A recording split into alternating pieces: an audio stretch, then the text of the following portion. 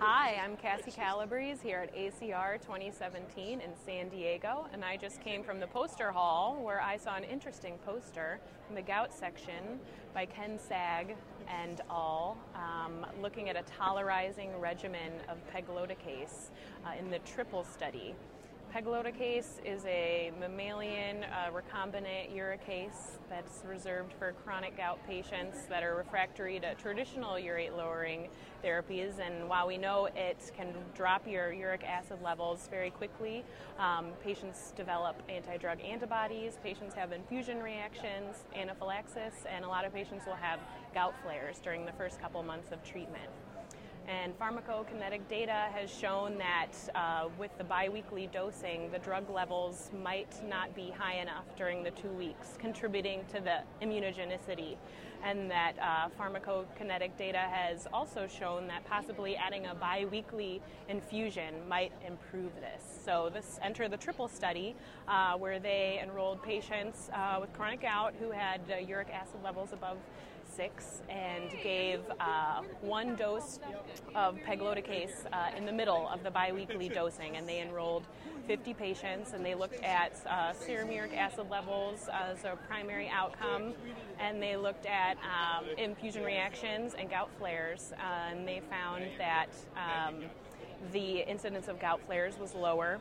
They found that only one patient of the 50 had an infusion reaction and it was mild, but they found that about the same number of patients had a persistent uric acid lowering, about 44% compared to low 40s in the registry trials. So very interesting. We'll see what comes of this. If you want to hear more, go to rheumnow.com.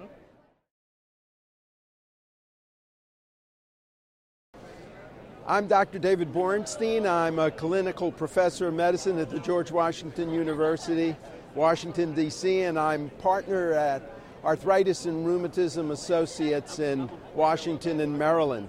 It's been a very exciting time here at the American College of Rheumatology annual meeting in San Diego, and I've had interest in looking at the back pain abstracts.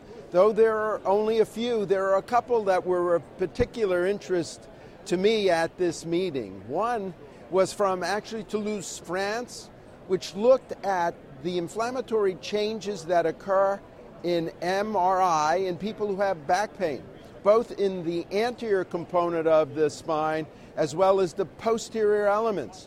And what they were looking at in these, the majority who were female, was looking to see if there were changes in MRI both in the anterior component, which is like the vertebral body, and whether the modic changes which occur there were associated with pain, and whether you also found the posterior elements, like the facet joints and the spinous process, whether they were associated with pain, and was there a differentiation.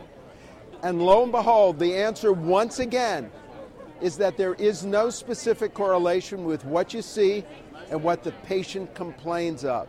So in fact, MRI can show you anatomy, but it does not show functional changes. So you once again need to think very carefully about what the patient complains of and what is on the MRI to see if whether actually correlates. Because if you just do blind MRIs, you will find changes. Other very interesting abstract in the back pain group was actually a nice study done by the University Hospital in University of Oregon, where they did a study of their patients, over 150, with diffuse idiopathic skeletal hyperostosis. It's a disease that rheumatologists know because many times it's confused with ankylosing spondylitis, but it is a disease we see, and they did a very nice group study of these individuals, and what it ends up is that unfortunately elderly men who are obese seem to be at greatest risk of developing this disease. What's interesting, however, is only about 63% ended up having back pain even though they had characteristic changes of DISH. So DISH may exist in a significant number of individuals who don't really have back pain. So it's something we need to think about in people who may have stiffness. Some of the other things that we find that we usually associate, like diabetes and hypertension and all, weren't necessarily components of what we see with DISH. So once again, I think when we think about this disease, we need to think about it with people who are older, men, who may be overweight, who may be particularly stiff. We should think about DISH. So look at these abstracts, and I think you'll get a very good view of what's happening at the ACR annual meeting in regard to back pain.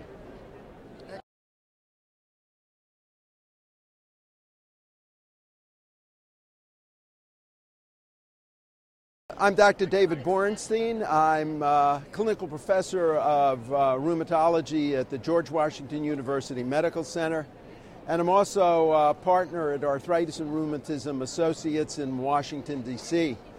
I was the part of the abstract group that looked at the pain abstracts here at the meeting. And there's some very important abstracts that were presented here regarding pain and rheumatic diseases. And there's an overall theme that I think we can take away from this meeting.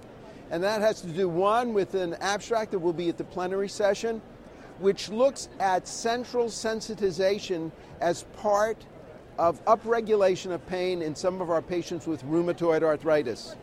There was also another interesting abstract that was presented looking at baricitinib as a Janus 1 and 2 inhibitor, which not only decreased rheumatoid arthritis activity like adalimumab, but also had an improvement in pain above what was shown in regard to control of disease. And whether this has something to do with the interferon effect of this medicine is something that's very interesting and may also play into this central sensitization story. If we have to take something away from the pain abstracts that were presented at this meeting, I would say the following: that our musculoskeletal pain is complicated, that it may in fact have nociceptive, neuropathic, and central sensitization components. So even though we control the inflammatory disease associated with these problems, if we don't take care of the central sensitization, we may be short-changing these patients in regard to their problem. And then, in regards to some of these other difficulties with patients, the central sensitization can have psychologic components to it. So not only do we need to think about the pharmacologic therapies that these patients need, but we also may need to think about the non-pharmacologic therapies that they need in regard to stress management, sleep problems, and sleep hygiene, and those kind of components, and exercise, which really make an important component to really taking care of the whole pain picture. So I think as someone who's been very much interested in pain as a component of the diseases we take care of, I'm really pleased with the number of abstracts that were presented here at the ACR annual meeting, making our understanding of pain and our rheumatic diseases much more understandable. So my name's Erwin Lim. I'm a rheumatologist from Sydney, Australia. I just attended a wonderful lecture on checkpoint inhibitors by Dr. Bingham. Checkpoint inhibitors are a wonderful new therapy for oncology, where these new agents actually turn on the immune system to treat otherwise poorly treatable cancers.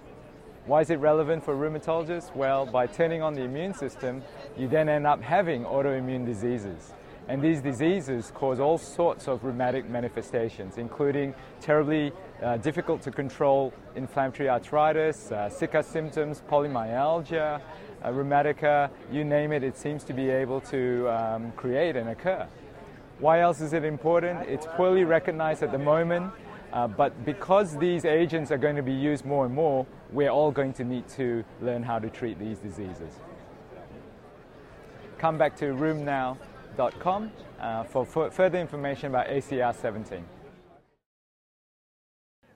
Hi, I'm Jack Cush, Executive Editor of rheumnow.com. I'm here at ACR 2017 in San Diego with my best friend and mentor, Dr. Ted Pincus. I want to tell you that I started out in 1984.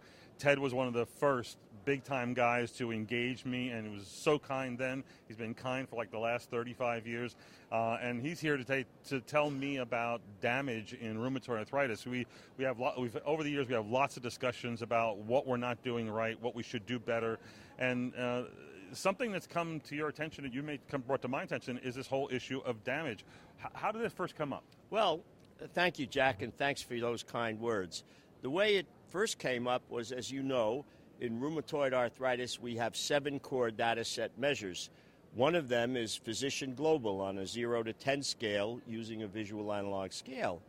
And I noticed that sometimes I would have a patient who had no swollen joints and had a sedimentation rate that was perfectly normal, and yet I felt uncomfortable to say they have a Physician Global of 0 or even 1 when they had a pain score of 8 and they had deformed joints. Mm-hmm. So I thought, well, how am I going to account for this? And I decided what we have on our rheumetric scale, which I think I can show you here, sure, has the Physician Global, but also has 3 globals for inflammation, damage, mm-hmm, and distress, which is fibromyalgia and depression, which also impacts our patients, many of our patients, and can contribute to management issues. So inflammation, damage, and distress is filled out by the physician? This is by the physician. Right. It's not easy to get the physician to do any work. I don't have to tell you, Jack. There's not a muffin or a dollar attached right. to it? You know, the only thing you can count on is clicking the billing right, statement. Right. And you'll notice that we have, instead of a 10-centimeter line, we have 21 circles, because we found that physicians, at least in the exam room who are rheumatologists, don't know how to use this advanced implement called a ruler. Oh. So, and it's actually easier, because then you don't have to worry about when you photocopy 10 centimeters, sometimes right, it becomes 9.8 or 10.2. So where does this play? I mean, so you find that this explains some of the issue, yeah, and now you can kind of quantify it. Well, how should this be playing out? Well, we are just beginning to do this, and we are still in the process of validating some of these concepts. But I can tell you, we have one poster here at the ACR meeting that says, in all of our diseases, which are thought to result from inflammation and which we think we treat only inflammation to control damage, that the scores for damage are higher than for inflammation. For example, in rheumatoid arthritis, it's about 3 versus 2.2. And in lupus, ankylosing spondylitis, psoriatic arthritis, gout, polymyalgia rheumatica, the scores for damage are higher than inflammation. I think what this suggests is we should be measuring in some way, quantitating damage and distress as well as inflammation. All of our measures traditionally are directed to inflammation, but that may not be enough to figure out what's going on with our patients. So quantifying, identifying damage, you taught me a long time ago that HAC predicts damage. HAC predicts everything. Yeah, absolutely. But you got it, Jack. You're a good student. I was a young dog then. Yeah. And, the tricks came easy. Yeah. But the question is this being picked up by HAC, or is this still something different than HAC? It's picked up by HAC, but it's also picked up by DAS28 and by CDAI. So it's buried in there. Because Patient Global is part of all these indices, and a Patient Global of somebody with a lot of damage or a lot of fibromyalgia may be 6 or 7. And actually, Jack, that's one of the reasons you can't get into remission and even can't get an ACR 20 in a clinical trial, which is probably more important in why we only see 60% ACR 20s in clinical trials than the target is not correct. And is this somewhat validated as well by the common practice observation that even though you've got a great drug, biologic, DMARD, you still need to use Tylenol or prednisone in low doses, or some non-steroidal or actual narcotic medicines to manage the patient? That's true, except don't use narcotics. Absolutely, I agree. If you can help it, yeah. But that's right, that the patients, and we know that even in the best clinics in the world, using any index we have, that we see fewer than 30% of people in remission, sustained. And so that means there may be something about the measure that's picking up damage, even if the patient has no swollen joints in normal laboratory tests. So this is the rest of the equation. I think what you're doing is you're putting a spotlight on it so people pay more attention to it, and hopefully it'll lead to paying not just attention to it, that it's there, but we got to do something about this. Absolutely. And I will say also that using this scale, and actually the Rapid 3 scale, shows that osteoarthritis today is a more severe problem than rheumatoid arthritis in usual rheumatology care. When the patients come in, they're similar, but since we have such good treatments now for RA, the mean Rapid 3 score goes from 15 to 11 in RA over the next few months, and in OA it only goes from 15 to 13 and a half, and that becomes statistically significant and also clinically significant. So now, as an old dog, I'm still learning new tricks from the master. Well, that's it for thank you, now. Jack.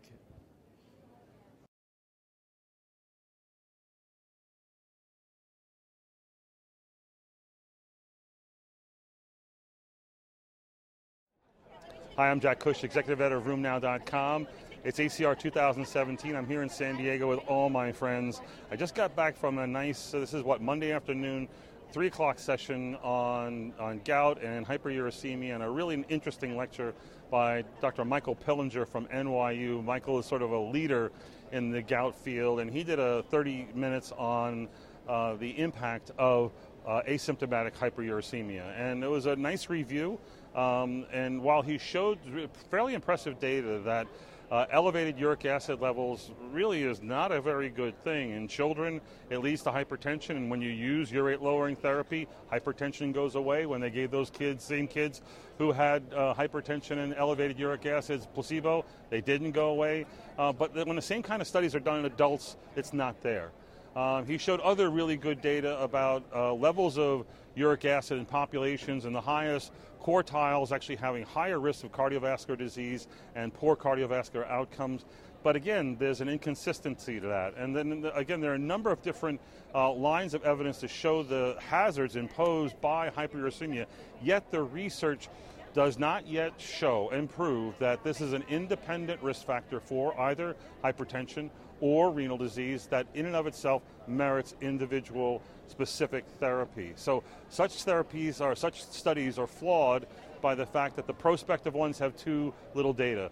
The retrospective ones are flawed in design. The studies that are most convincing are done in kids but don't hold up in adults. So the bottom line is that there is not yet a full and clear message about when asymptomatic hyperuricemia should be treated. Michael sort of concluded by it should be treated when you think that the benefits would outweigh the potential hazards of giving such therapy. I commented that it used to be that I would only treat asymptomatic hyperuricemia at 14, and then it was maybe 12 or 11, and mainly to reduce the risk of stones and nephrolithiasis and other chronic kidney disease. More recently, I view it almost as a metabolic syndrome cofactor, and so I am treating asymptomatic hyperuricemia, especially in patients who I think may be at risk, and especially in patients who I think can safely take urate-lowering therapy. So that's the takeaway message from that nice session, again, run by Michael Pillinger. You could probably look at it at ACR Select online. Tune into Room Now for more good news and videos.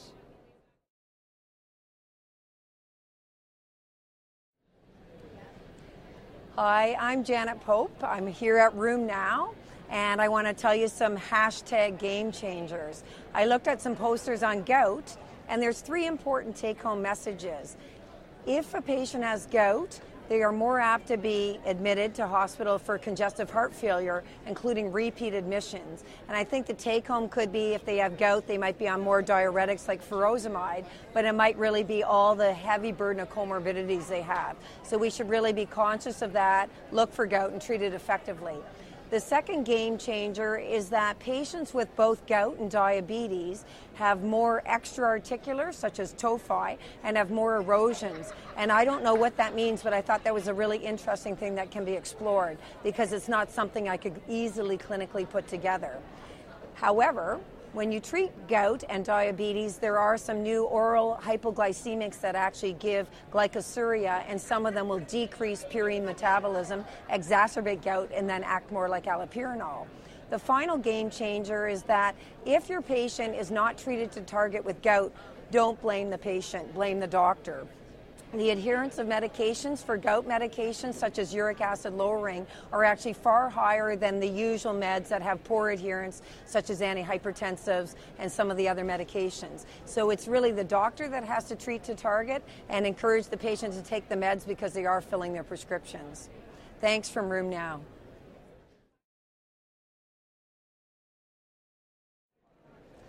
Hi, I'm Janet Pope, coming to you from Room Now. I wanted to talk about something controversial at this meeting. So for the JAK inhibitors, it's been found in 2 of the JAKs that there's increased VTE, venous thromboembolic events. So tofacitinib has a study where they've looked in their safety and haven't found it, but in baricitinib and upadacitinib, they have some signals.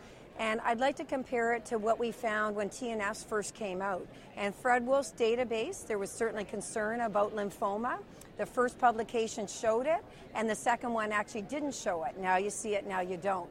I'm not sure what's going to happen, and I think this is a topic we'll all follow carefully. Thank you.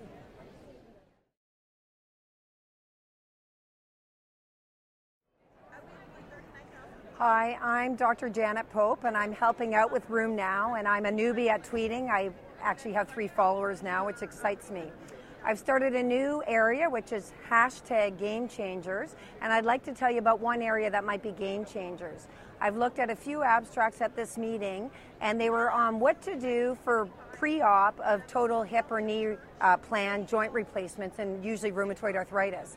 And what studies have seemed to show is that we always know steroids, corticosteroids, have an increased risk, but it looks like holding the biologics such as a TNF inhibitor is not at all necessary and doesn't increase the risk. And if you hold drugs too long and patients flare, then we have a big problem. There's another abstract that again demonstrates that prosthetic infections, how we are actually diagnosing them with respect to imaging hasn't changed. So if you suspect a joint replacement in the hardware of a prosthetic joint replacement, obviously orthopedics should be involved, and you're probably going to look at a high CRP. So the game changer for me is I don't have to hold biologics for scheduled joint replacements at this point in time. Thank you.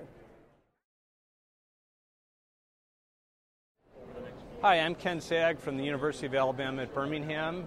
Today is an exciting day at the ACR, a lot of great posters and presentations on gout. Gout, as we know, is perhaps the most common inflammatory arthritis, affecting about 5% of adults. Up to 8% of men in their later years get gout. Yet it's been one of the diseases that rheumatologists really have not embraced as actively as many other diseases. And within the gout arena, particularly in places like mine down in the south where we have a lot of people with obesity and comorbidities, we see really bad gout, and we need some very effective therapies to manage that. One of the drugs that's really been fairly underutilized in the gout field is pegloticase. Pegloticase is a recombinant uricase, pegylated uricase, that essentially is replacing what we're missing. We don't make uricase as human beings. And by providing this, it can be quite effective in debulking the disease and dissolving tophi and helping people with severe chronic refractory gout get better. We've had quite a bit of experience using this therapy in our very severe gout patients, and I would say that of all the patients I see, I have some of the most gratified patients who have had a good response to uricase, to pegylated uricase. The problem with it is that many patients, if not most patients, over time will develop immunogenicity. The drug will lose its effectiveness due to the development of anti-PEG and anti-pegloticase antibodies, and that'll be manifest by a rise in the serum urate levels that should indicate when it's time to stop the drug. We have a poster today at the meeting which looks at the idea of giving a tolerizing dose of pegloticase, an additional dose, early on. And the idea is that if you can induce immune tolerance to pegloticase, you may be able to use it longer. In our study, we were pleased to not see infusion reactions. We saw only about half the patients getting flares of gout, which we thought seemed reasonably good. Regrettably, 40+% of patients were responders. We'd hoped that would have been a little higher, but additional investigations and analyses of that data is underway.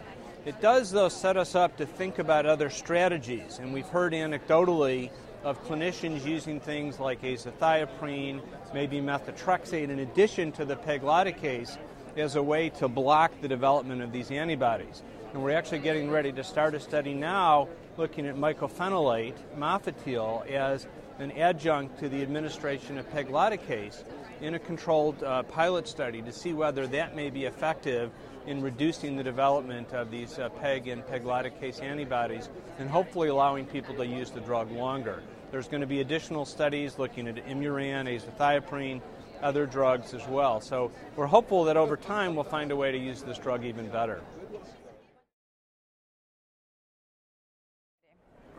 Good morning, everyone. I'm Olga Petrina, and I'm reporting from the ACR meeting in San Diego. This morning, I had the pleasure of moderating a great session where Dr. Mankat presented data on cardiovascular comorbidities in inflammatory and autoimmune conditions. Dr. Mankat is a cardiologist at the Mayo Clinic, and she also runs a center for cardiovascular women's health. And in this session, she emphasized on the importance of screening patients with autoimmune and inflammatory conditions for cardiovascular comorbidities. Apparently, patients with inflammatory conditions such as rheumatoid arthritis, lupus, ankylosing spondylitis are all at a higher risk of both structural and functional cardiovascular disease. And such complications as valvular dysfunction, pericarditis, and pericardial effusions, as well as cardiovascular ischemic disease, are very common. For unknown to us reason, in lupus patients, inflammatory markers don't tend to correlate with the risk of cardiovascular disease. And in a lot of RA patients, Framingham risk scores are not really reliable. And there is no known reason for that. It is known that patients who are treated with biologic DMARDs have better cardiovascular outcomes and lesser risk of cardiovascular disease as opposed to non-biologic DMARD therapy. Long-term chronic steroid use is a negative factor increasing the risk of cardiovascular disease again. And interestingly enough, use of statins tends to attenuate this long-term steroid effect. All in all, it was suggested that patients with rheumatoid arthritis, lupus, and other autoimmune conditions be screened for underlying cardiovascular disease, even if they don't have obvious and severe manifestations of the disease or signs suggestive of active disease, as early treatment and prevention may have an important role in their outcomes. And oftentimes joint cardiology and rheumatology clinics are a great idea for this type of screening. Thank you. If you would like to know more, please follow us on rheumnow.com and have a nice day.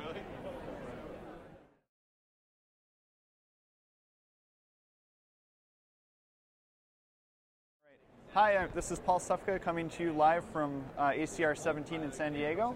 I just came out of a session that was talking about how physicians and scientists can manage their online reputation and distribute their research so more people read it. The first step to do this is to have a main hub, so your blog or your research site where your things are published, and you're going to use all the other social networking tools like Twitter and Facebook and everything else to bring your people to your main hub. So important to have a main hub to bring people to. Second, be aware that there are research and science-specific social networks. So one that might be worth checking out is ResearchGate, and one that might surprise you is fairly useful for scientists is actually LinkedIn. We think that one is more of a business site, but scientists are big on there too. And then last, make your information very easy to share. So if you produce an infographic or something that can be shared and looked at graphically, it makes it easier for other people to distribute your content, and then again bring it back to your main hub and bring more attention to yourself. some good ways for scientists to get more people to read their articles. And for more information, go to Room Now.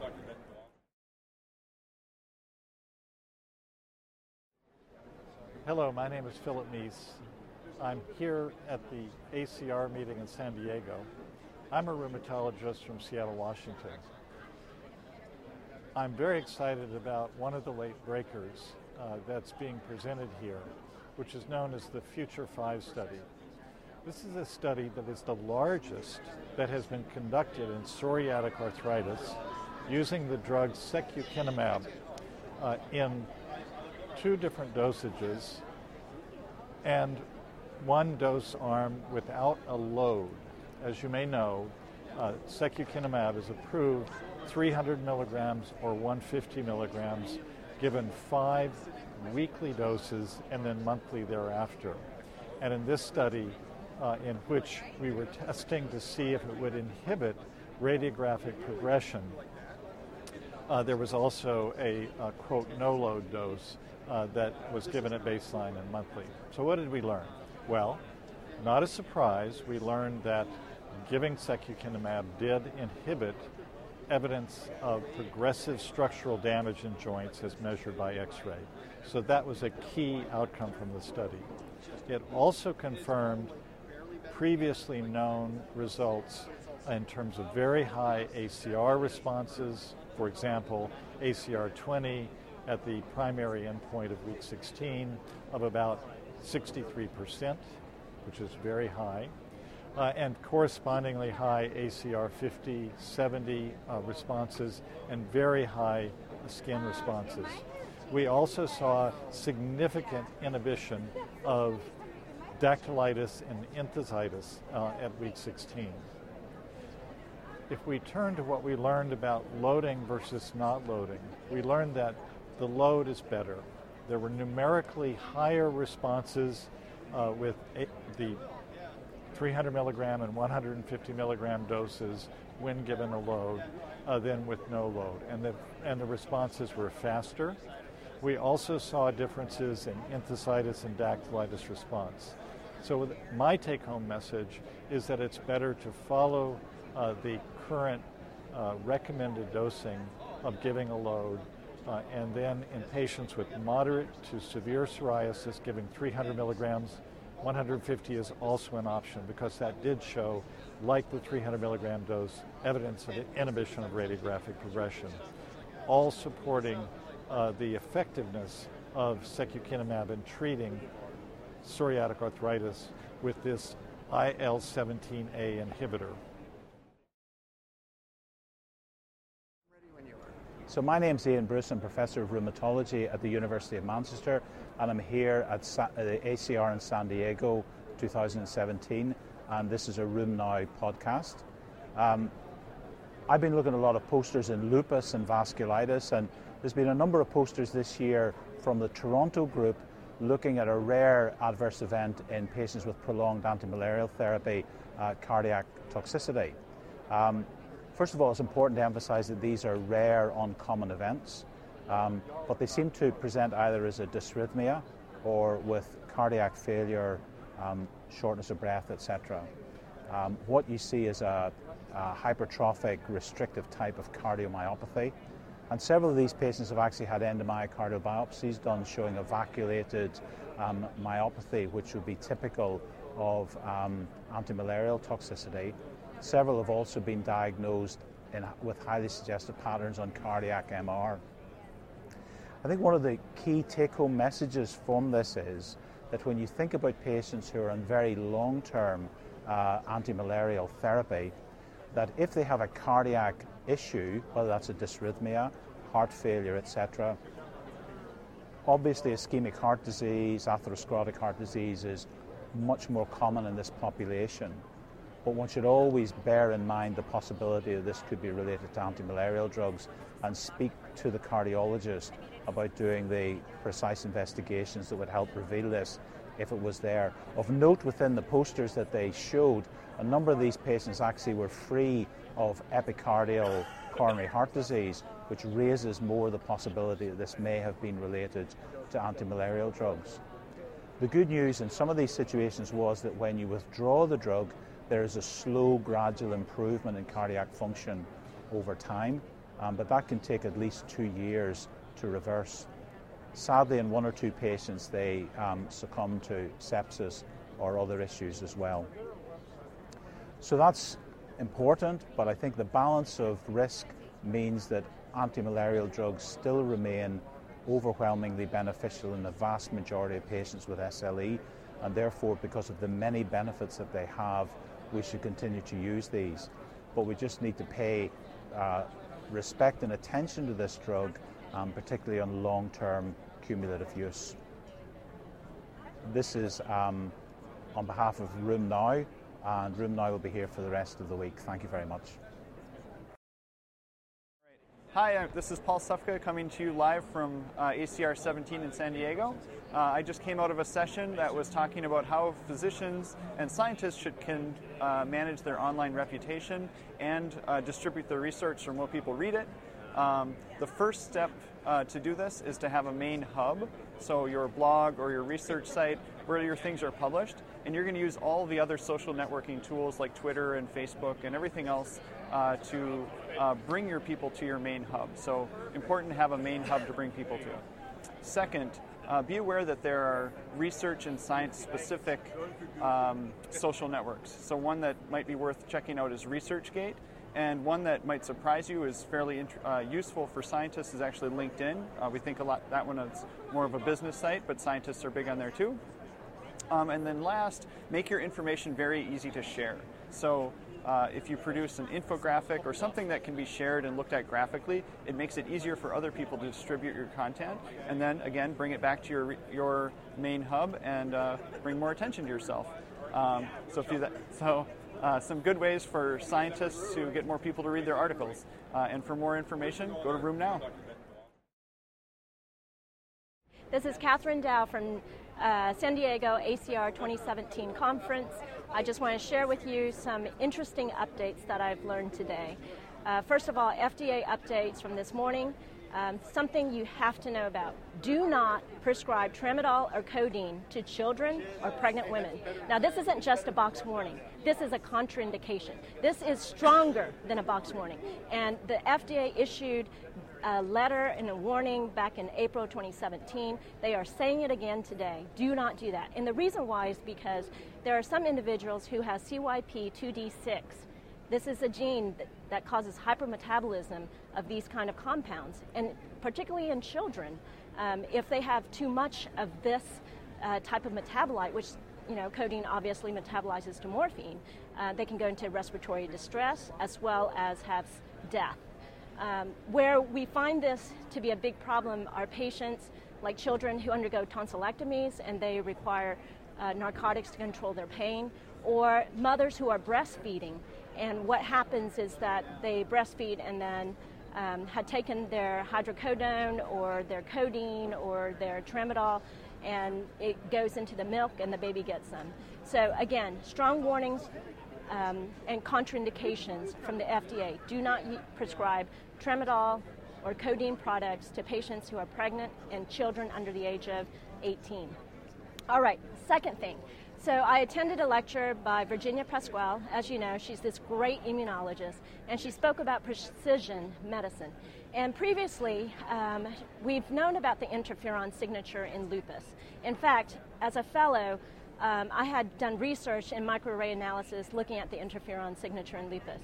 Well, take-home points from her study. Number one, interferon signatures are not unique to lupus. In fact, you can find it in type 1 diabetes, you can find it in scleroderma, you can find it in Sjogren's, and also a subset of rheumatoid arthritis patients. And the subset of rheumatoid arthritis patients who have it actually respond to TNF inhibitors.